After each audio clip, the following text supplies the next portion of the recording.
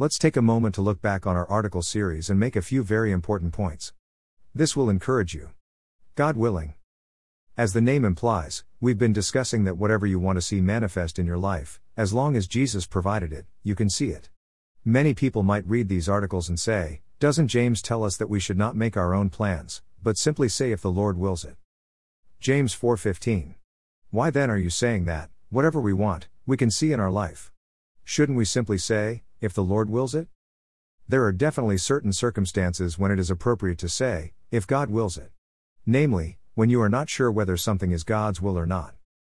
For instance, if you would like to move from your current house to a new house, you could say, let's see if that's what God wants us to do. That's perfectly appropriate. But you already know that God has provided wisdom to you through Jesus, 1 Corinthians 1:30. So you would never have to say, if God wills it regarding God wanting to give you wisdom. Or you could get a job offer from another company. You could certainly say, God willing, if you're unsure about the offer right now. But you already know that God wants you to prosper financially, so you would never have to say God willing about that, Deuteronomy 8:18. In short, if God tells you that He provided you something through Jesus, never say, if God wills it. The fact that God provided us an inheritance through Jesus is the proof in and of itself that He has already willed it. You may be unsure of a certain application of the power of God in your life, in which case, it is just fine to say, God willing, but you never have to say that regarding things you know Jesus has already provided.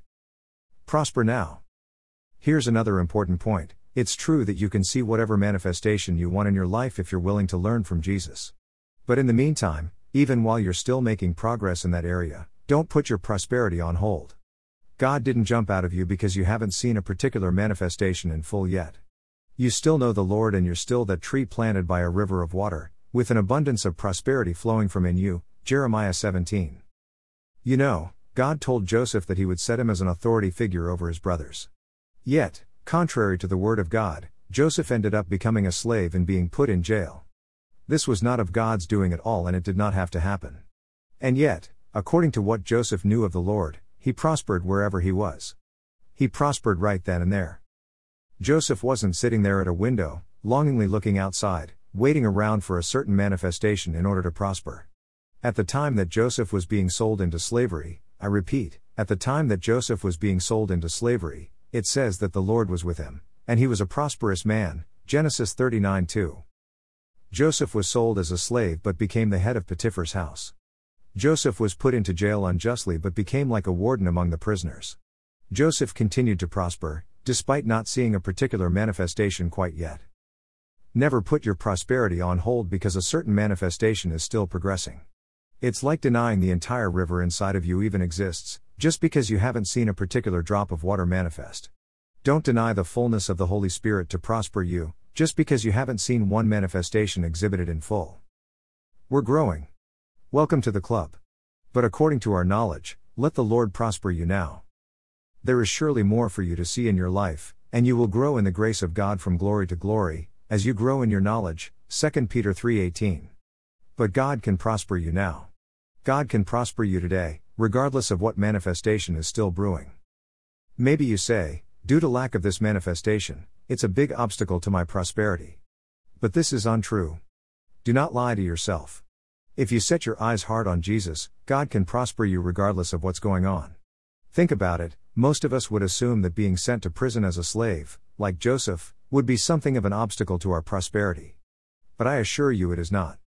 Your wrong thinking is the only obstacle to your prosperity. Get your head straight on who you are in Christ, and like Joseph, and even more, the Lord will prosper you now, not later. Because God's in you now, not later. And the cherry on top is, you will see that particular thing manifest in your life if you do not lose heart but continue steadfast in your knowledge of Jesus. Joseph was exalted to authority just the way he knew he would be, and he prospered despite what we would call obstacles all along the way. What you think is an obstacle, God doesn't even acknowledge. So set your eyes on Jesus now and prosper all along the way to that particular manifestation. Why wait? The prosperity is in you now. Psalms 1:1-3, NKJV, Blessed is the man. His delight is in the law of the Lord. He shall be like a tree planted by the rivers of water. And whatever he does shall prosper. If you enjoyed this article, share it with someone who would receive it. More people need to understand this awesome truth.